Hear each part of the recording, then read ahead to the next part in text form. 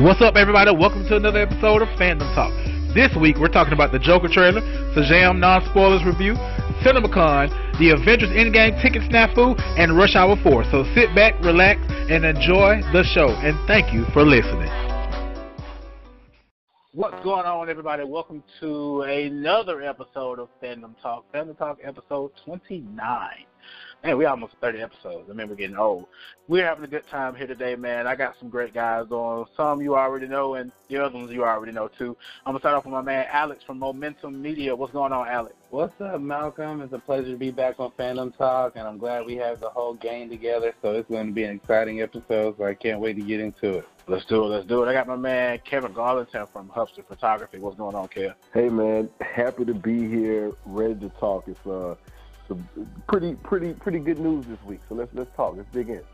Oh yeah, and last but not least, all the way from Mars himself, Mr. Jeremy Branch from Be Terrible. What's going on, Jeremy? 29 episodes. That is wow. That's fantastic. I guess we'll probably make more of a thing on 30. I mean, 20 is just 29 is not the one that people are celebrating too much. But this right. Glad to be back, man. Glad to be back. Yeah, I turned 29 this year. Woohoo! Oh, look at that. Yeah, man. So not only do we have some good things to talk about today, I bought my 200th Funko Pop. All right, everybody, clap it up for me.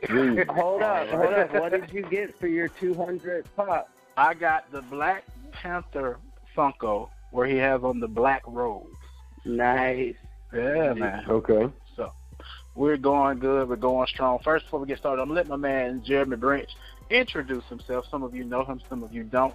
Jeremy, tell us everything about you. So, I live here in Pensacola, Florida. Been doing the podcasting / movie review thing for about 4 years now, give or take a little bit. I have a channel called Movies Are Terrible on YouTube. Got a couple of different podcasts. There's a Movies Are Terrible audio version, which you can find on SoundCloud and iTunes. And then you can check out People Are Terrible on YouTube also. There's stuff all over the place. But, yeah, so me, you, and Kevin have been working together for quite a while, but we went on hiatus, just time didn't sync up for a little bit. And now we've got the whole gang back together, plus super happy to have Alex. Alex and I kind of actually know each other from outside of this as well, so kind of eager to check it out and see how the chemistry is, you know? All right, man. Let's get started. It's been an eventful week with the things that we talk about. First thing we want to jump on today is this Joker trailer. Boy, did I catch some flack from this Joker trailer, because I told people it was trash. I even had a guy who told me where I could put my opinion. But people didn't understand where I was coming from, and I'll briefly let you guys know. My whole basis was I felt like this movie in itself was a pandering from Warner Brothers. And what I mean by pandering it is we've been given all these broken promises and dreams for these movies that we're supposedly going to see that have never happened and probably won't happen at all. And it was like, here, just watch this. We're just going to do this. It has nothing to do with anything else that we promised. So that was my reasoning for why I felt the way I felt. But, of course, I have not seen the movie. That's the first thing anybody says on the internet. You didn't see the movie. Duh, you haven't either. Yeah. So that's just the way that these things go. So I'm going to start to kick it off with my man Jeremy. Jeremy, let me know what you thought about this Joker trailer. Well, first of all, I think you have some really good points.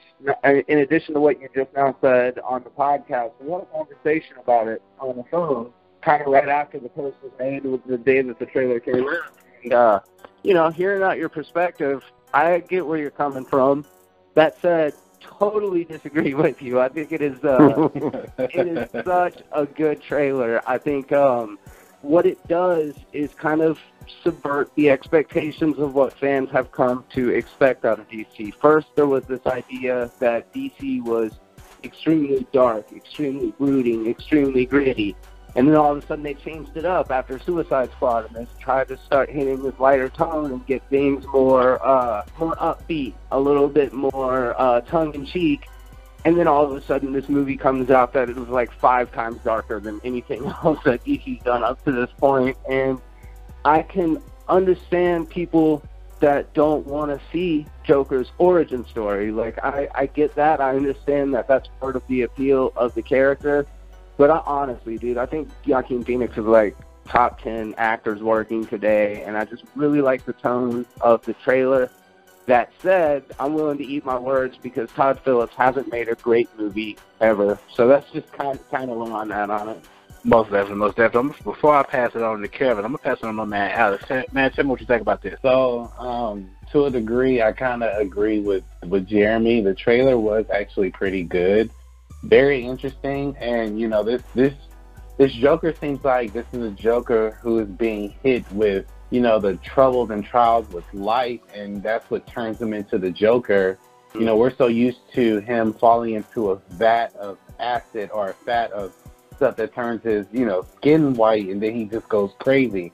You know, but this one, he's like literally going through some serious problems, and he's like, you know, I'm probably going to start killing people as the Joker, you know, with a smile on my face.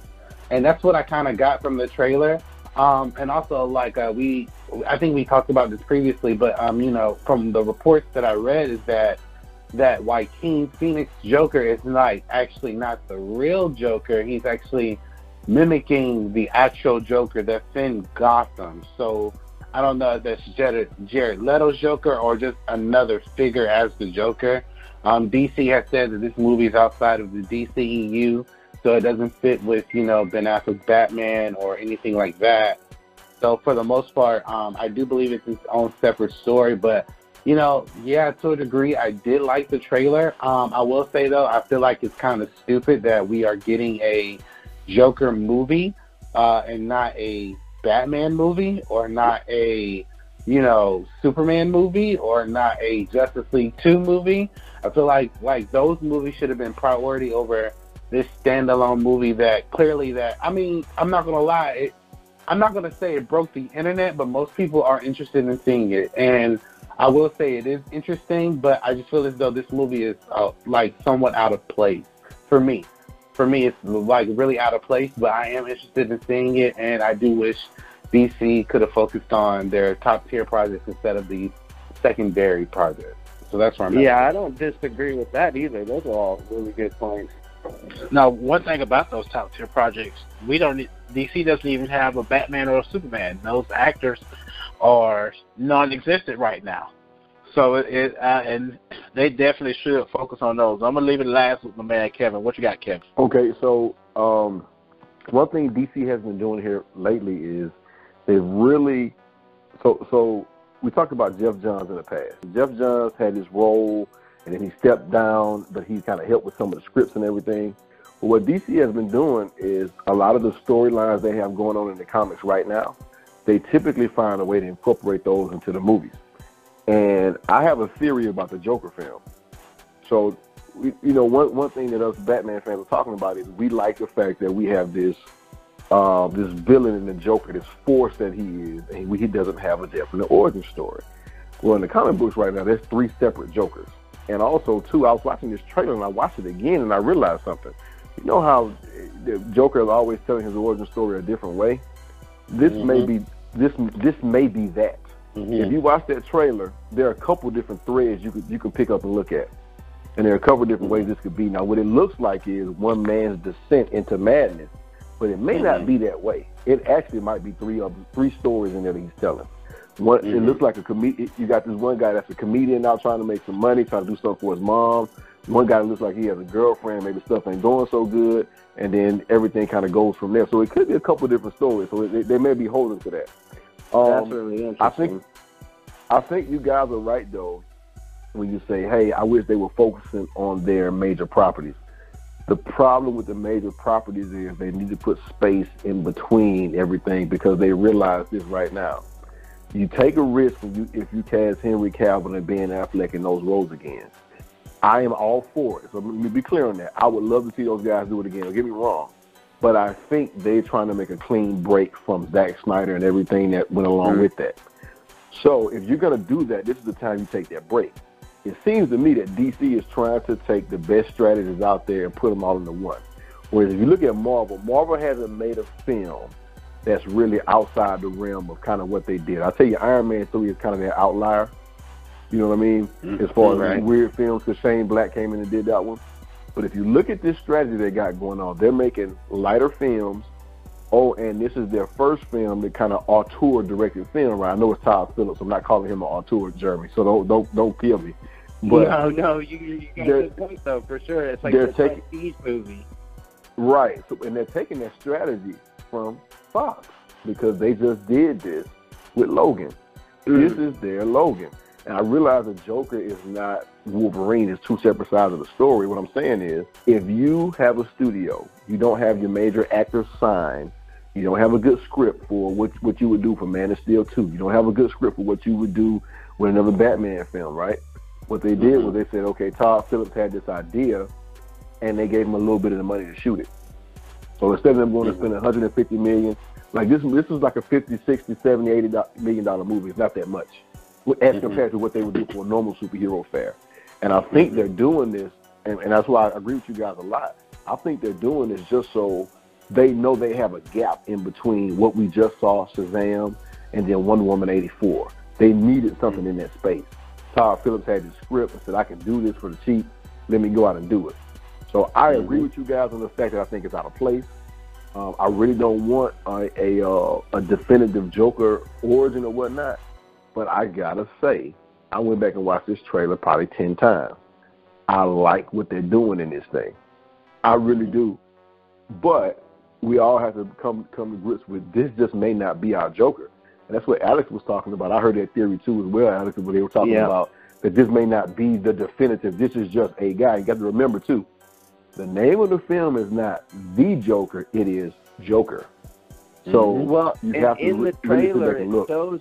Hey, in the trailer it shows a young Bruce Wayne, so the ages would be so far out of the realm of what they're normally portrayed as. But yeah, Joker actually touches and makes a little Bruce Wayne smile, so it seems like that it wouldn't be able to be the same Joker, right? I would go with that. You know, I think there's an age difference between the two. I mean, because if you really look at it, like we go back to Batman '89, look at the age difference between that Bruce Wayne and that Joker, right? Yeah, good point. But at the same time, though, what we typically read in the comics and everything, it doesn't seem that way. But Alex brought it up too. This guy fell into a vat of chemicals, typically, right? We don't know what that did to him. So so it's kind of one of the things where Joker could be 75 for all we know. Exactly. But I think that everybody that's spoken has something to say. I agree with some of the points that everybody had to make about it. I know that this film is going to be divisive. It's going to be somewhat weird, and they're taking a big risk with this movie. But I'll tell you this. If they go out there and this movie makes $200 million in the U.S. and another $200 overseas, it's a hit. The bar is going to be really low for this to be a financial success. Sure. Yep, and they took it from, it's not part of the DCEU, so they kind of padded there. They can say, okay, we made this one-off movie, you guys didn't like it. Hey, Wonder Woman 84 is coming up. So for sure. Yeah. And for me, that's when it goes into the pandering aspect. Like, we got to have something to put out so we won't get overpowered by Disney. Because another topic that I'm going to bring up in a minute, in one of the other segments you got, we'll get back to it. But we're going to move on to the next thing. Some of us have seen Shazam, and that some of us is everybody except for Alex. But it's okay. It's okay. So we're going to talk we're going to do a little quick non-spoilers review. I'm going to be very brief. If I had to put the DCEU movies in a row right now, I would go Wonder Woman, Shazam, Aquaman. It's a hard time between Justice League and Suicide Squad for me. And then Batman and Superman falls somewhere down at the bottom of the box. But just non-spoilers, totally enjoyed Shazam. I really didn't have any issues with this movie. And a lot of people misconstrue me sometimes as a DC hater. No, I typically watch more DC content than I do Marvel content. But I had no problem with this movie at all whatsoever. I'm going to let the other two guys give their brief non-spoiler thoughts real quick. Go ahead, Kevin. I enjoyed it. So I took my 7-year-old son at 9:15 at night, which I normally don't do, and he watched that whole film. You know, he loved it. I loved it too for what they did and for what I know the character to be.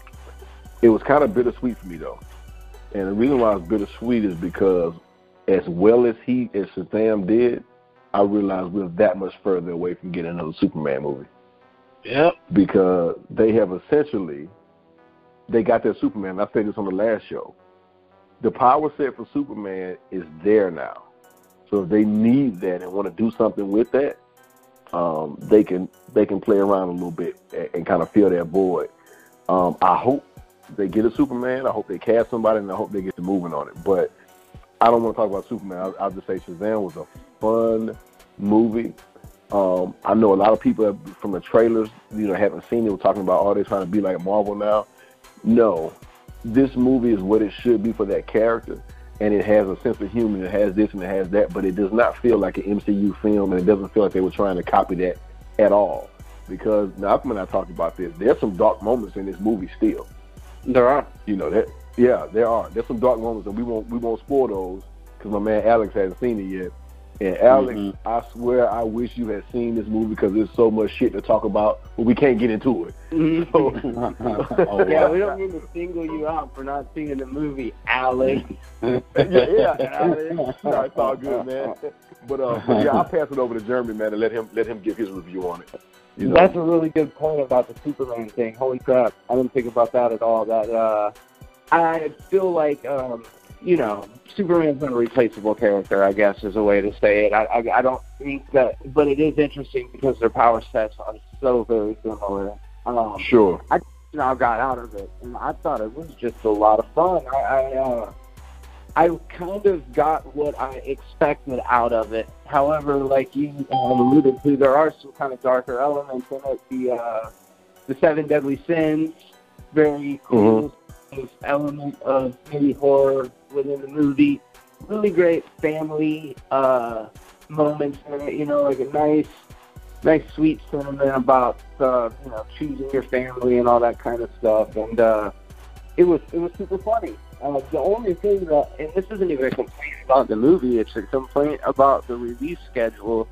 It really had a Christmas vibe to it. Obviously, it took place on Christmas, but the whole theme of togetherness and family and all of that stuff, familial love, it just felt like it should have been smacked right in the Aquaman spot and then put Aquaman in the summertime because it's about being underwater. But again, that's really not a thing about the movie, just something about the release dates that was I agree with you, and I wonder if this movie would have doubled its weekend had they put it out around that time. But the problem with that was, so you got Shazam, Mary Poppins, Bumblebee. Yeah, were all out at that same time. Though Christmas was crowded, and Aquaman ended up winning. You know what I mean? Winning. I'm saying if they would put Shazam at that time, that's what 3 movies would have came out, but they did Aquaman. But I'm with you on that, man. It did have a Christmas vibe, and I wonder if they'd have done $100 million or something like that had it been out at Christmas. I definitely you made though. Because, whatever they did with Aquaman, they obviously made the right call. It's just, I guess, seasonally in my mind, there's some sort of disconnect. I don't know. So, Jamie, with you saying that, would you have not put this movie out this month and waited until this Christmas? Yes, I think I would have. Yes, I think I would have. I think there's just something about, for me, there's something about seeing holiday movies around the holidays that's automatically going to give them that little extra bump of sentimentality. You know what I'm talking about? Like the sleigh bells keep going, you like the endorphins start going in your head, and you're like, it reminds me of simpler times or being a kid or whatever. So like there's already that little extra bump of emotional manipulation, I think, when you put it out that time of year. But I think it just felt a little more like a special movie with that element being brought out and focused on more. That's a stupid criticism, though, because, again, I really did like the movie. I walked out of there thinking it was probably my favorite Warner Brothers DC movie, and I don't think it was a great film. I just think it was a highly enjoyable, just like crowd-pleaser movie. Mm-hmm. We're going to move on to the next topic, which is CinemaCon, which was this past week. We learned a lot from CinemaCon this past week. You know, the Disney-Fox merger completed itself on March 20th, and it was in rare fashion and form at CinemaCon. Normally when Disney puts out the slates, it's just Disney movies, but on that slate, it included the Fox movies that are coming out. And not just the X-Men movies like New Mutants and Dark Phoenix, all of the Fox series movies. It was also stated that one of the things that they will continue to do is have 20th Century Fox and the Fox Searchlight banner to continue to fly, but of course it is under Disney, and that they are still going to do Alien movies. They're still going to do Deadpool, and it was another franchise that I forgot that they were going to continue under this banner. So a lot of stuff went down. They showed trailers. They showed scenes from The Lion King. They showed, excuse me, guys. They showed scenes from a lot of different stuff. So the Fox Disney merger, it's final, and I can't remember if we talked about it last week. Did we talk about it last week, guys? We did, and we were missing Jeremy Branch on that one. That's the topic that he and I tend to go round and round, but you know how we are, and but we did talk about it though. All right. So with that being said, I appreciate you mentioning that, Kevin. With that being said, Jeremy, go ahead. Since you missed last week, tell us what you think about this Fox Disney merger. Don't mean to single you out for missing the show last week, Jeremy.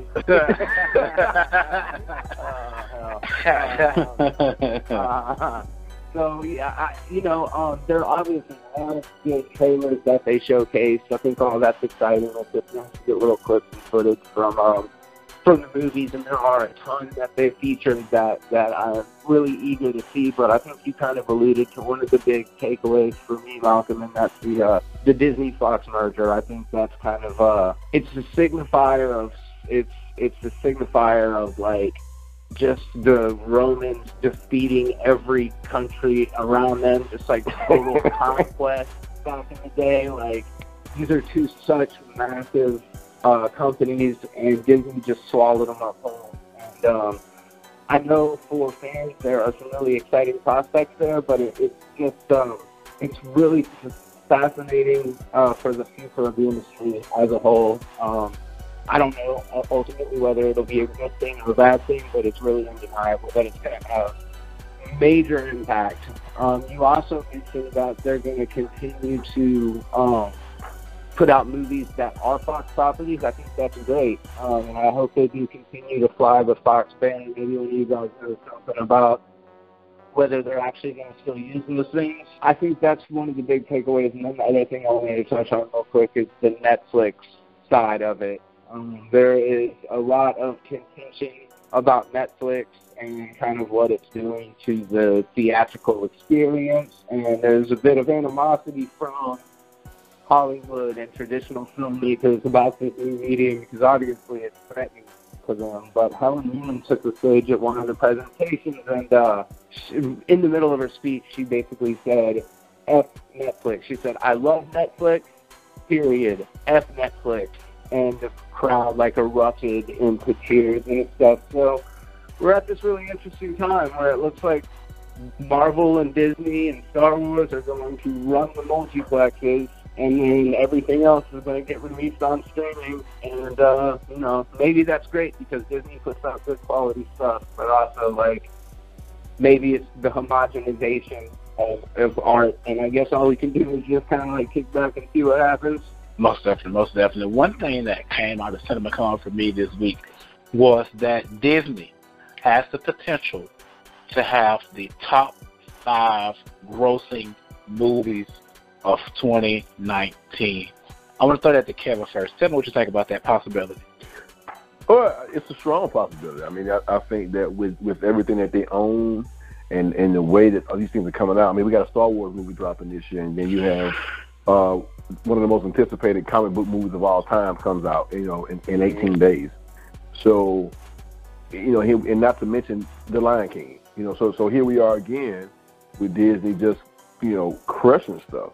But I want to make a comment real quick, and I'm going to jump off and let Alex jump in there. I know he's chomping at the bit.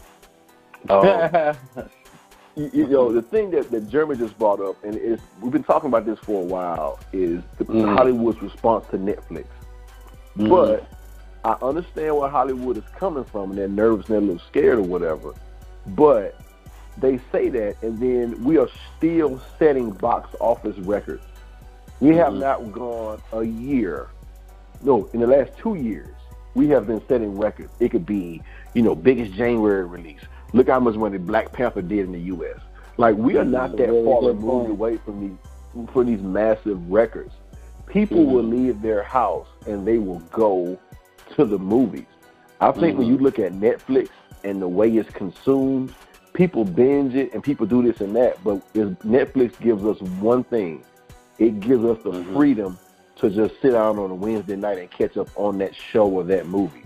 I don't have to worry about not going to the movie so I can watch this. No. This is going to be here when I get home. I can watch this on Sunday at 2 o'clock in the afternoon. And that's what I think the movie industry is missing. I really do. Now, I understand we're talking about a lot of the blockbusters and maybe some of the smaller films get swept up in some of that stuff, but I venture to tell you that some of these smaller films, their box office isn't that great anyway. So I can see where the small guys are the ones that get caught up in this and not the big guys. I get that point, but at the same time, nobody is gonna go out and see, if Beale Street Could Talk. Like, that's not gonna be a blockbuster. It's a prestige film. You're gonna get your 20 or 30 million, and that's gonna be it. So I'm sorry, I had to just jump in there. Alex, my man, please jump in there and save me, because I'll go off. I got you, Kev. I got you. So I agree with a lot with what Kevin just said, and also you have to keep in mind, someone who's an aspiring filmmaker, Netflix, to a degree, for people like me and other filmmakers, and actually other big filmmakers as well, Netflix, to a degree, is giving people those opportunities to make their projects. Yeah, absolutely. Absolutely. So you have to, we have to understand that, for instance, Bird Box. I wouldn't pay to go see Bird Box in theaters, but it was on Netflix. I was like, yo, I'm gonna peep it. And even something like Triple Frontier, that was, I believe that was Ben Affleck's movie. I'm not sure. But Ben Affleck has done, he has an Oscar. Dope movie, by the way, too. Very dope movie. He's done multiple movies. But when I watched the movie from beginning to end, dope movie, I can't honestly say I would pay money to go see it. I probably would, like at a AMC Classic, but not at a AMC Prime Theater. That's just me. Like, I wouldn't spend $15 to go see Triple Frontier. So, I agree with Kevin's point that, the studios are putting out projects that, we want to see, as far as Netflix. When Netflix puts out something, we can literally wait a few months to go see it. Like, for instance, I'm sure everyone on this group chat has probably finished watching all of the Netflix Marvel series. I have not finished Punisher yet, season 2. I still haven't finished it, and it's been out for the last 5-6 months. I haven't finished it, but I know for a fact I haven't started. Exactly. But it's still there. I know for a fact that it doesn't matter if I wait X amount of months. I know for a fact it ain't going nowhere for the most part, so I can just wait on it. As far as films like Kevin's point when he said Black Panther, all that money that he made, all that money that Black Panther made, that Black Panther was the first movie in my lifetime where I've seen people rent out theaters just for this movie. And I'm talking people who have everyday jobs, people who have people who are artists. Like Kendrick Lamar rented 3 theaters. Jay-Z rented theaters. So you have to understand that it's not the fact that we can't make these blockbusters, because we can. Oh, we can, but it depends on certain aspects of what the movie's talking about. Like, for instance, how I brought up Bird Box. I don't believe, people are going to rent out theaters for Bird Box. That's just me. I mean, it's not a bad film. I enjoyed it for what it was. But if you were to say to me, hey, I'm going to put Bird Box in theaters, it's going to cost $15 to go see it, and Endgame's coming out at the end of the month, should I save that $15 for Endgame, or should I go ahead and watch Bird Box? You can even make that same argument with Us. Us was a dope film, right? But if Us was very close coming out towards Endgame, I wouldn't have seen Us. That's just being honest. That's kind Sure, of the reason why I There's haven't this seen kind of Shazam. interesting thing, Alex, where like you know, a movie like A Quiet Place, which is in a lot of ways similar to Bird Box, like who would have ever thought that that movie would have been such a breakthrough? So there are exceptions to the rule. I guess it's just like Right. it does depend on what your preference is, but it feels like some people still do want to go get that communal horror experience in particular, you know, like cheap horror movies seem to do all right. But like for me, okay, so like as a filmmaker perspective, right? If I spend, this is just me, if I spend $10 million on a horror film, and this is my first film, I'm not sure if I want to put that in theaters. I would sell it to Netflix because I know I get my money back plus more. Yeah, And I know, sure. and I know Netflix would give me some form of an interest. Now, if I spend $30,000 on a horror film like the Paranormal Activity films, those are no more than $30,000 to $50,000. If I spend that kind of money, I'm willing to take that risk of putting it in theater because I know I can make that money back, and that's $30,000 Sure. including making the film and marketing. So you have to look at that from a money perspective. Like for instance, the Mowgli movie was supposed to come out in theater, but Warner Brothers was like, you know, Jungle Book is popping right now. I don't know how this is gonna do, so let me cut my losses and sell it to Netflix.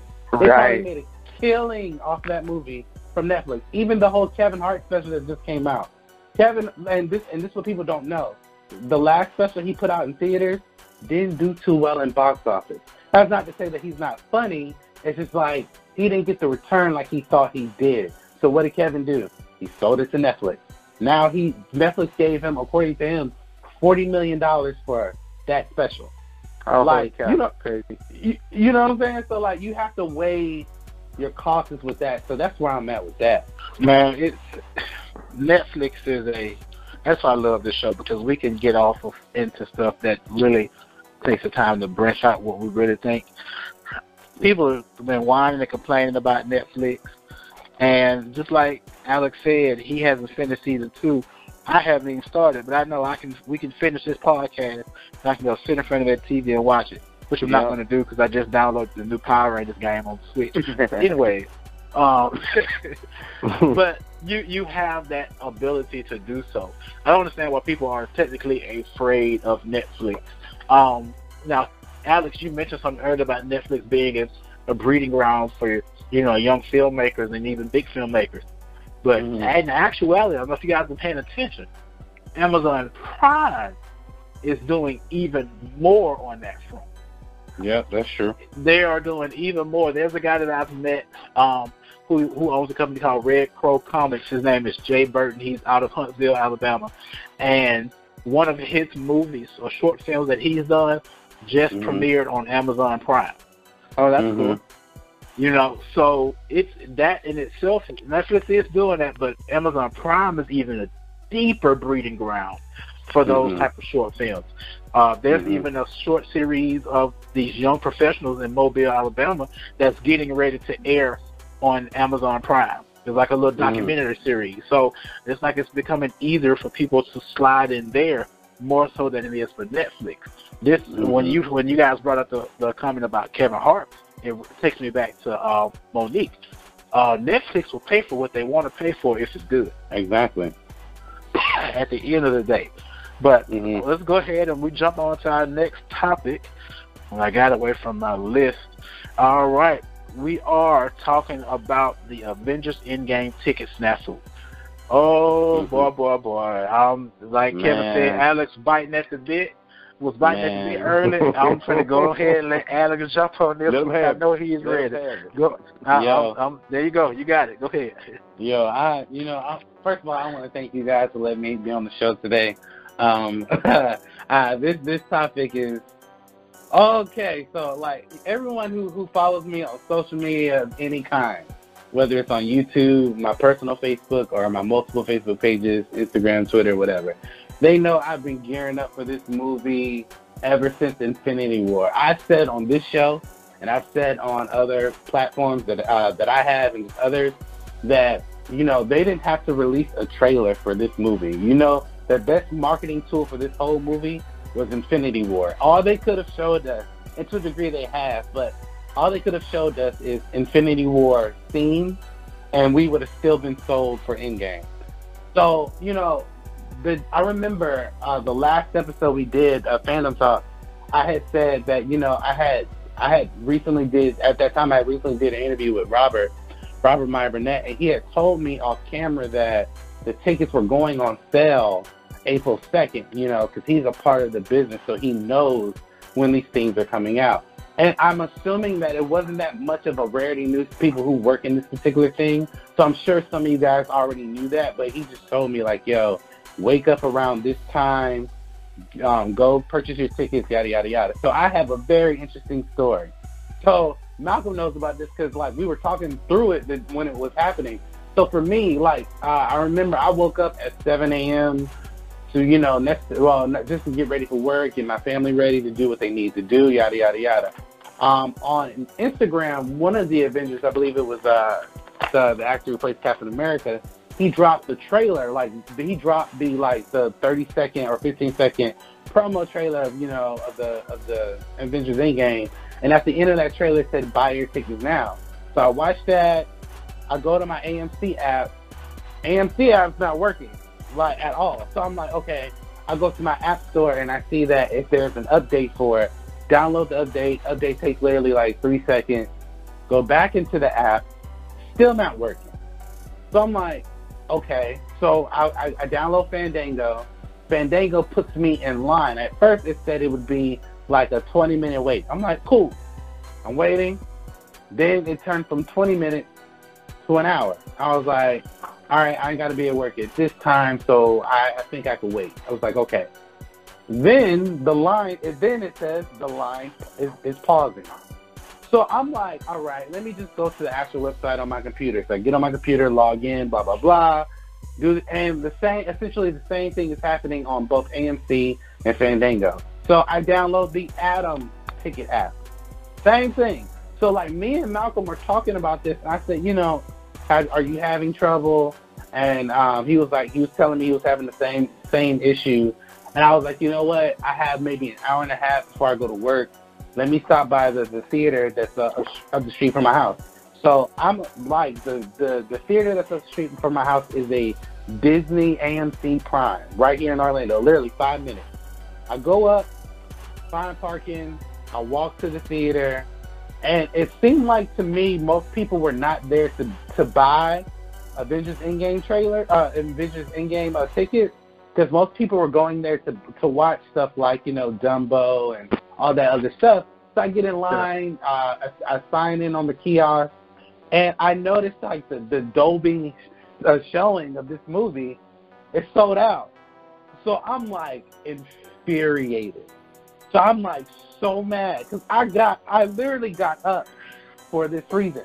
So I pull the AMC guy aside. I'm like, yo, you know, the site was down. I want to let you know I'm not angry at you. So I don't want you to think I'm taking my anger out on you. And I know there's nothing that you can do. But is there anything I can get with a good seating with this show? He said, unfortunately, we're sold out. We had a rush come in at 5 a.m. I was just like, yo, like this. I was so heated. So I found a standard showing where I still got to choose my seat, and, you know, it's at a good time. And the standard viewing at this particular theater is the equivalent of an IMAX showing at a Regal Theater or a Carmike Theater, especially the theaters back home in Pensacola. So, but still, I'm mad because that's not what I want to see it in. So I'm hot. I'm like hot. I post a video about it on Instagram and on Facebook. Like, I am so angry. I still got my tickets, but it's not what I wanted. So, you know, later on that day, me and Malcolm were talking, and AMC sends us both an email saying that we're sorry about the power outage. So I send them an email. I'm like, yo, this is unacceptable. Last year when Infinity War came out, I didn't have these problems at all. Like, I did when that trailer dropped where you could buy your tickets. I bought my tickets then. I picked my seat. I knew where I was going. I think it was either the Black Panther premiere or the Infinity War premiere where I saw Jeremy and his wife there, and like they didn't have that issue either. So for me, I'm like, when Endgame came out, when all this stuff was going on, I'm like, I am hot. So I think, AMC and all the other theater chains should know when a blockbuster like this happens, they should be a little bit more prepared.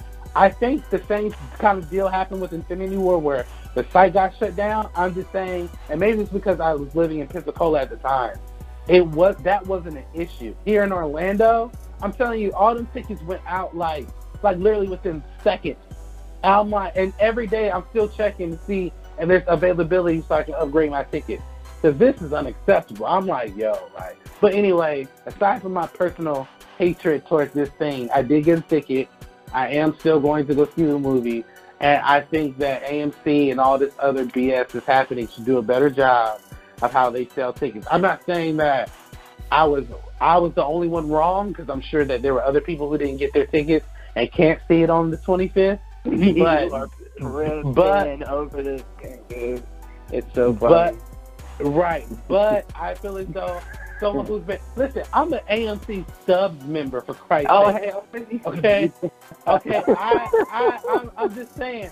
And on top of that, there was a point in time when I would do reviews. AMC would retweet and post my reviews on the movies that I would do.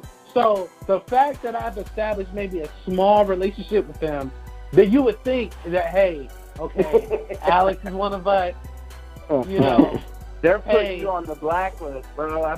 Exactly. Right. Exactly. And I'm like, I was so infuriated. So, but that's what happened to me in regards to this story. You thought Tyler Perry was done. Coming to theaters. Diary of a Mad Black ticket holder. Well, I didn't have that much issue getting a ticket. I went online, it was closed down. Went online again, it was closed down. Made a phone call, had a ticket in about 15 minutes. Shout out to my guy that works at AMC. Anywho, I'm going to pitch it over to any of you guys. Did you guys have any issues, Kevin and Jeremy, getting a ticket for Endgame? I'll jump in there real quick. So they had a virtual waiting line for tickets, and that's exactly the strategy for getting tickets for Comic-Con in San Diego. And I'll tell you this. Part of my little theory on this whole thing is they just made these tickets a hot commodity.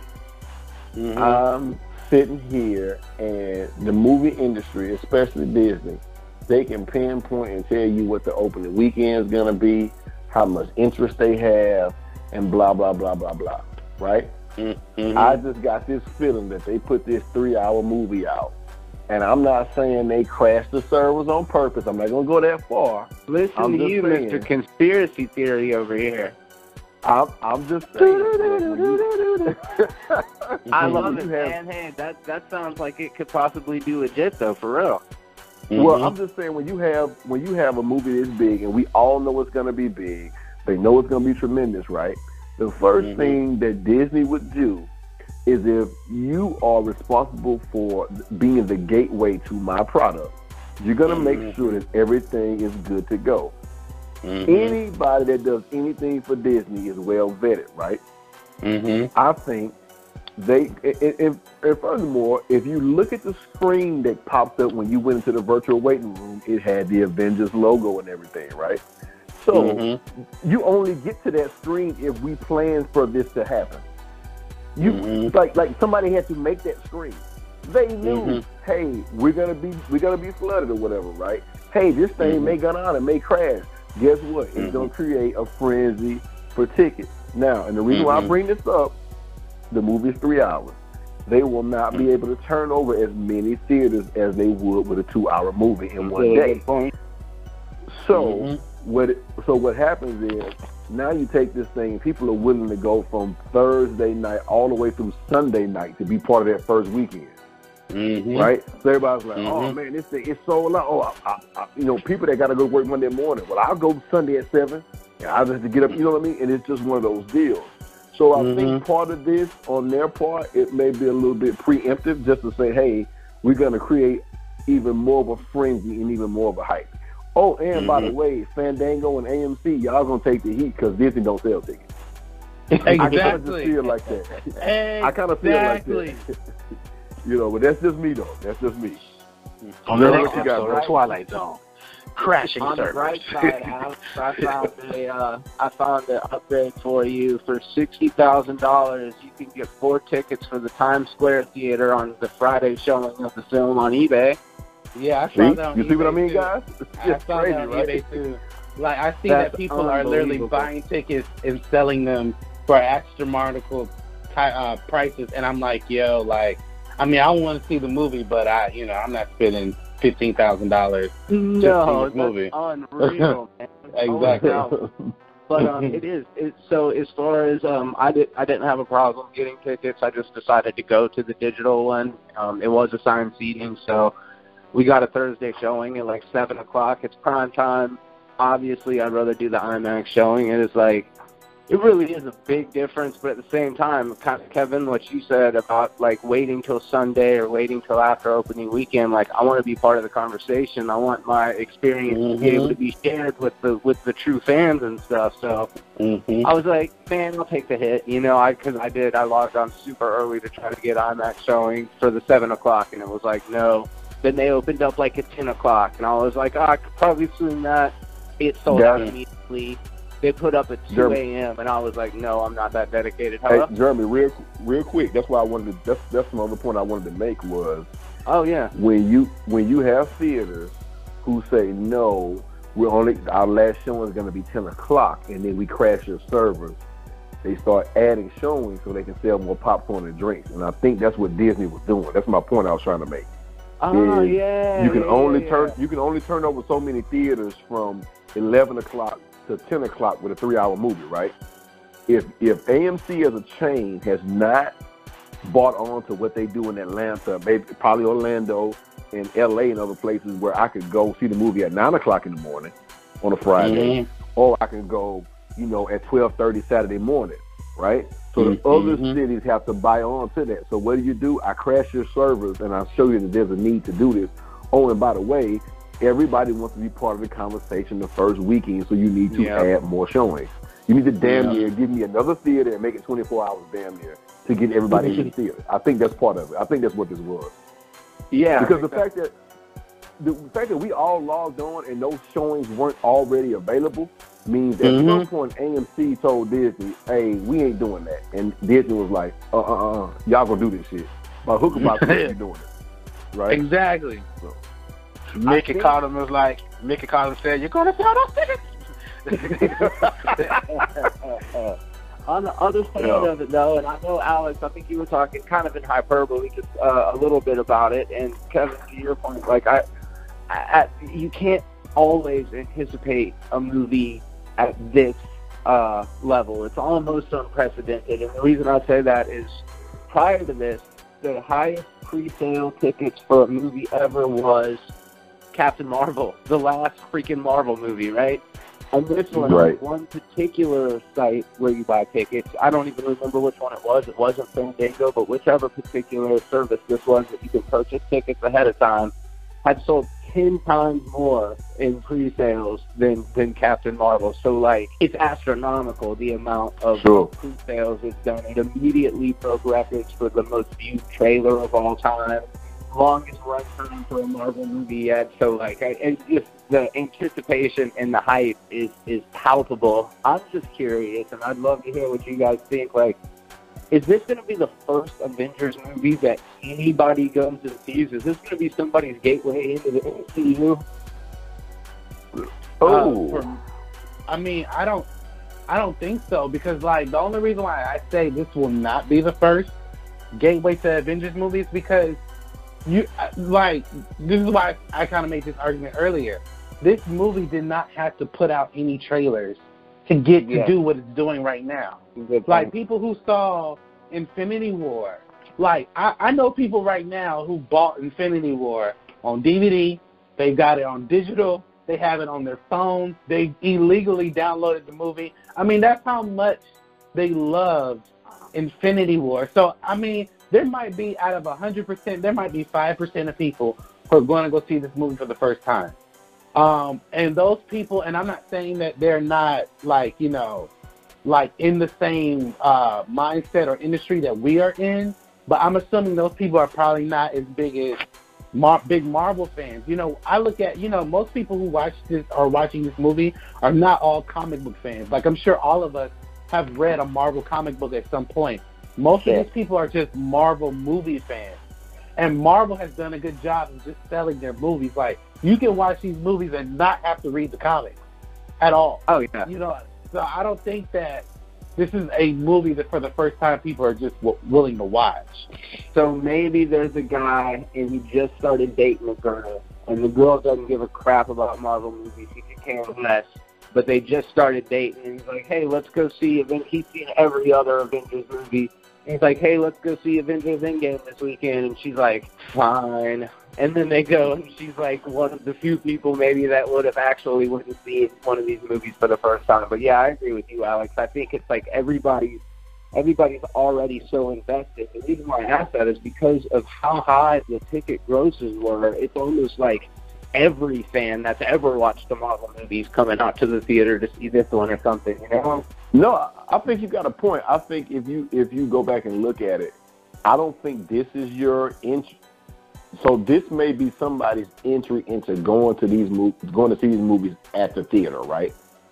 What I think happened, to go back to Alex's point, was if I have that movie in 4 different places, I'm sharing that with people in the office, right? Hey man, you see this part? You like this? You know, or whatever, right? So when that, you know, as far as Infinity War traveled, because I argue with people all the time, I don't think you've have seen any other movie, but you can watch Infinity War and get invested into wanting to know what's going to happen.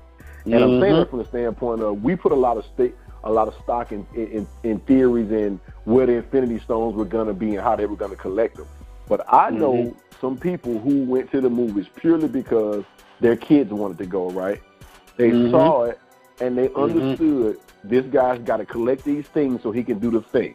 And the most important thing in that movie was the snap, not the stones, right? So somebody who saw it for the first time, they're saying, okay, he did the snap, he won, now how are they going to fix it? And they don't have to know anything else. So I think that's kind of, so I think, Jeremy, I think you're on to something there, where it could be a thing to where this may be somebody's first theater experience. But I think Infinity War was that on-ramp for some people, though. I really do. Oh, yeah. Yeah, I agree with that, too. Yeah, I just cannot believe how soon it is at this point. I am so stoked to go see this movie. Man, I'm leaving my house like 4 o'clock just to get there on time.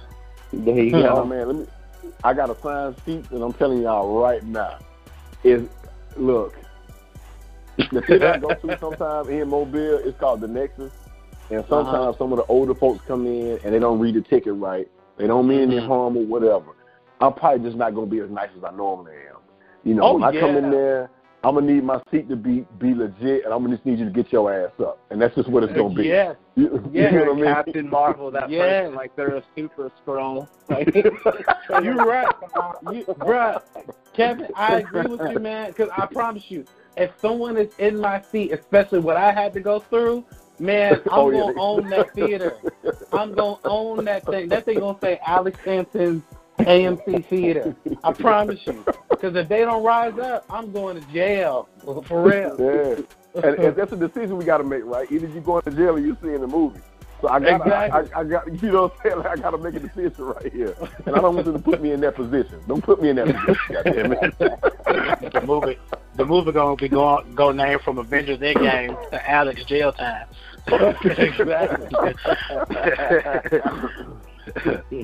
Well, most definitely, guys. We got one last topic for you guys today, and I shared this with the guys in the group chat earlier, and my man Kevin Garza was the first one to give a subtlety to how he felt about it. So, Kevin, take it on, man. Let me know what you think about what we're about to talk about.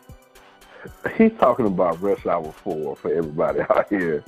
And look, y'all. Look, I'm just going to go and tell y'all, I don't give a damn about this movie. I don't.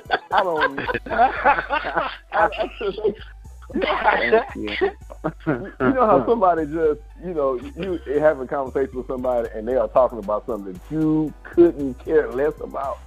Mm-hmm. This is that film. Listen, I like the first Rush Hour. Like the second one. Okay, the third one, not so much. And I just feel like this Rush Hour 4 is part of this whole Hollywood pandering to people with these sequels. Now, I'm gonna do a call back to the conversation we had a little bit earlier. Jeremy, this is why I am pro Netflix and pro Amazon and this and that, because the filmmakers who are actually being creative and have original stories, I'm talking outside of horror now, are actually they actually have a home. They actually have a home here on these things that we're watching at the house. But what we see though is when you take these original ideas and they go to the big guys, they don't put any money behind the marketing budget, or the movie turns out a certain way or whatever. And I'm just tired of this cash grab remakes. And that's what this is right here. Continuing on this story that nobody gives a damn about. Like, nobody wants to see a 45-year-old Chris Tucker running around with a 70-year-old Jackie Chan. Like, listen, we get it. Jackie Chan will beat you to sleep. I understand that. But they're going to come back and say them same words. You understand the words coming out of my mouth? They're going to come back and do that same foolishness. No. You know what I'm saying? And I just don't want it. I'm sick of it. And I don't want it. So I know I'm normally not negative, and I have not seen the movie, and it might be funny, it might be hilarious, or whatever. I don't care. And I'm coming off of it. I leave it alone. What he did this 2004, man? Come on, man. I don't understand you. Oh, wow. Jeremy, go ahead, man. No, dude, don't turn it over to me. Let's fix it up for a second. You know what? I would love to go next.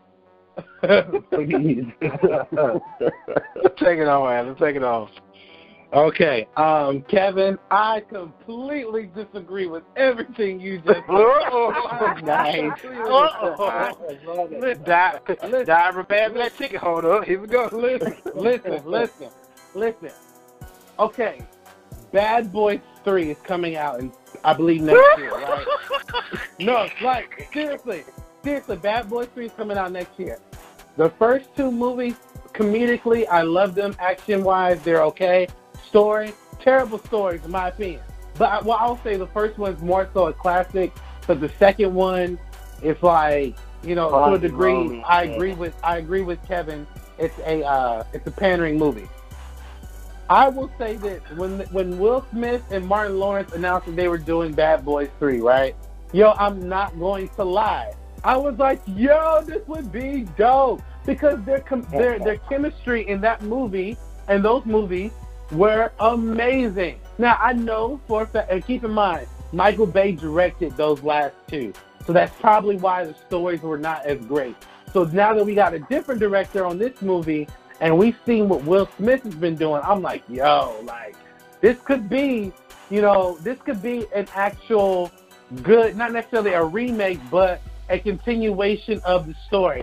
I love Marcus and Mike. And the reason why I bring up Bad Boys 3 is because it's somewhat in the same vein as Carter and Lee. And I'm not going to lie, like, yo, Rush Hour 2, like my wife would say, Rush Hour 2 is one of my favorite films, especially that scene where Chris Tucker is dancing, doing the Michael Jackson, and in front of all these Chinese people, nobody knows what he's saying. And that is the hilarious thing about this. Like, it is so funny. Their chemistry was funny. Now, the last movie, the other movie to justify how this movie is going to be good. Wait, hold on. I'm not done yet, Jeremy. I'm not done. Right. I'm about to bring this home, okay? So, the first two films of Rush Hour, in my opinion, were good, really good films.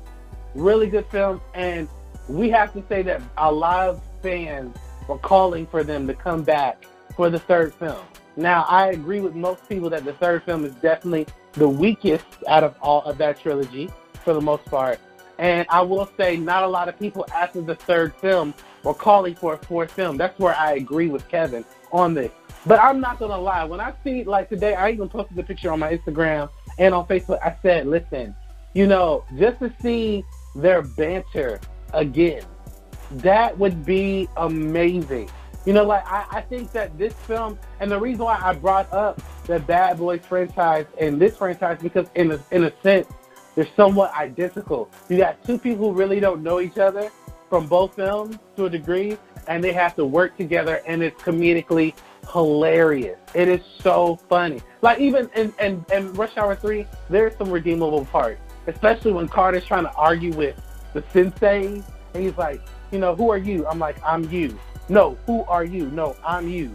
I'm like, stop. I'm that's what I'm talking to. Who are you? I'm like, I'm you. He's me. That's precisely why I don't want to see another one of these movies. He was like, yo, and I'm about to whoop your old ass. You, me, everybody's ass up in here. Him, like that is hilarious. That is hilarious. So for me personally, I would love to see a film. Now, here's why I kind of backtrack in terms of putting it in theaters. This should be a Netflix movie. Now, you put this That's in even worse. You put this in a summer season, I don't know if people going, because think about it, most blockbusters come out in the summer. Arguably speaking, April is the start of the summer season of movies. You put this in the summer, I don't know how that's going to do. Even if you put this in the fall, like where people don't really go see movies, it may do well, but keep in mind, there are people who are clamoring for this movie. It may not be a lot, but like, think about it. I look at it like this, and this goes back to Bad Boys 3. People were not necessarily clamoring for a Bad Boys 3. But as soon as they seen Will Smith and Martin Lawrence together, everybody was like, yo, I can't wait to see this movie. Same aspect. Like, I put out the picture of them holding up the number 4 on my Instagram. For today, I've had more likes and more responses to that one picture than I have the whole month of April. Like that does the whole entire market, dude. I'm just saying like it's a movie that I think should be considered, and if it is, really it should be it should be on Netflix. You're right. It does have like a really similar formula to Bad Boys, which is a good thing. That buddy cop formula, a lot of times, like. You nailed it, like the odd couple dancing that goes back and forth. People like those two cast members and all that kind of stuff. I can appreciate that there are people that are fans of that franchise, but I do feel like, and I'm far from wanting to be like the freaking woke police, but like I just feel like a lot of that humor is kind of out of fashion right now, and I feel like it would have to, like, they'd have to kind of reinvent what it is, because funny accents, I don't know if we're there anymore as far as like what mainstream audiences are willing to like go with. Does that check out, or does that seem like, am I reaching? No, it is exactly why I don't want these movies. I watched Martin Lawrence do stand-up probably about 7-8 months ago. And he was trying to do jokes from Martin and just stuff that just seemed like it was from 95, 96. Right. Now, don't get me wrong, Chris Tucker has made me laugh. You know, I think Money Talks is his funniest movie. Oh yeah. But Kev, are you talking about when Dave Chappelle helped him get his stand-up together? Is that what you're talking about? Oh, you talking about Martin Lawrence? No, not Martin, but you said you saw Will Smith do stand-up. No, I meant to say Martin Lawrence if I said that. Okay. He was doing jokes from Martin and stuff that just seemed really dated. It really was. My point is that people go get these films did great when they came out, but they are of their time. They are very of their time, and when they come with this stuff these days, like I don't know, like Chris Tucker doing that Michael Jackson thing in that movie. Alex, how old are you? I'm 26. Okay, you 26. I'm 36. And this is not the old. It's not the old guy trying to tell the young guy he don't know anything. That ain't what this is. I watched him do that. I watched him do that same thing on Def Comedy Jam when you was probably eating popsicle. You know? Yeah, I remember. I know exactly what you're talking about. You know what I'm talking about, right? Yeah. So my thing is, I like Chris Tucker. I just think we got all we gonna get from him. His stand up is not funny. Like dog, like I just, you know what I'm saying? Like are we gonna do this black? Are we gonna do this black man in the middle of all this Asian shit again? Are we doing that? Because that's what Journey's talking about, right? Yeah. Right? Yeah, that's what I'm saying. Like, are we doing that again? Like that's only gonna go so far with me. You know what I mean? So my point is this. This is my only point. Bad Boys 3, and these movies could be hilarious. Like, I can totally eat these words, and we'll come back to this. My only point I'm making is this. The space that they're using for these films, we could be using for something else. We should be getting something new. Like, remember when Life came out with Eddie and Martin or whatever? Oh, that movie is a classic. Oh, that movie. It's a classic, right? That was something new, a team up we hadn't seen before, and they took it in a different direction. That's all I'm asking for. Hell yeah, I want to see Martin and Will in the movie, but you know, can we do something else? You know what I'm saying? But hey, you're right. You are right, because the social media response for both of those things has been great. I can't even lie. So I'm gonna sit on my front porch and be the grumpy old man and tell you how to get off my lawn. You know what I'm saying? You know, and act up. But I think we can all come together and agree that at least Brett Ratner is a stand-up guy. Like, I hope him all the success in the future, because he seems like a real stand-up dude. Get the fuck out of here. I was about to say, are you serious? Like, no. He's completely joking. Oh, okay, because Malcolm, like, we might have to talk to Jeremy after this is over. No. Right. But the thing is, though, what's so great about this show and all of us getting together, right? We are all different ages.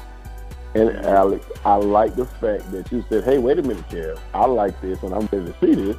And you are speaking from a perspective that I don't have and I don't share, and I love that. I do, and that's why I love doing these, because you are making perfect sense. You haven't said anything wrong on here. I'm just being old and grumpy. So that's just what it is. Right. But no, it's great, man. Too, man. I think it's so fun. It's all right to not agree on everything. Back in my day, we watched Eddie Murphy and the Sweaty Suit doing comedy. Right. That's awesome, man. That's awesome. But man, guys, we have had an amazing show as always. Glad to have you back, Jeremy. It's going down with this new run of Family Talk, guys. We're doing some amazing things, and just appreciate everybody for joining us, guys. Jeremy, let everybody know where they can find you at. Check out Be Terrible on Facebook. Make sure to head over there and click a like on that page. And also, Movies Are Terrible on YouTube. If you are a Twitter user, it is Jeremy Be Terrible on Twitter. So, yeah, head over there, say what's up to me. Always good to hear from you. And, yeah, dude, Malcolm, thank you for having me. It's always a pleasure. And it was good to riff with you guys for a little bit. Man, my man Alex. Yo, you guys can find me on YouTube at Momentum Media, where we do at least three shows a week. Ask Alex, a new episode of that will come out tomorrow. Hero TV will come out Wednesdays or Thursdays. And then Gaming with Alex, I just released the episode this past Friday, so that comes out on Fridays as well. You can also find me on Twitter and Instagram at Mr. Alex Hampton. And you can follow my Momentum Media Facebook page at facebook.com/Momentum Media.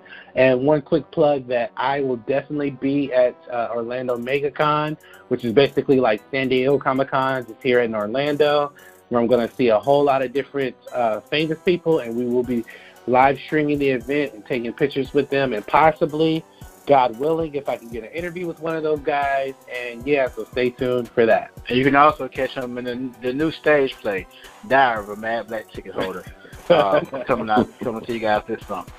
And my man Kevin Gardner. So what's going on, Kevin? Hey, what's up, man? Y'all can find me at Hubster Picks on IG and Hubster Picks on Facebook. Most definitely. You guys know who we are. We're FANZOMSANONYMOUS. We're all over social media, right here on YouTube where you're watching this, and on SoundCloud where you're listening to this as well. I hope if you're listening to this while you're driving, we've kept you very well entertained. Go hit us on Instagram at Fandoms_Anonymous17, and also find us on the Fandoms Anonymous Facebook page. And Jeremy, I went through a whole show with not a sandwich reference. That's a first. Oh my God! This time, that means we get double the sandwich references next time. That's right. But guys, we'll see you guys later, and as always, we'll see you in another video. Bye.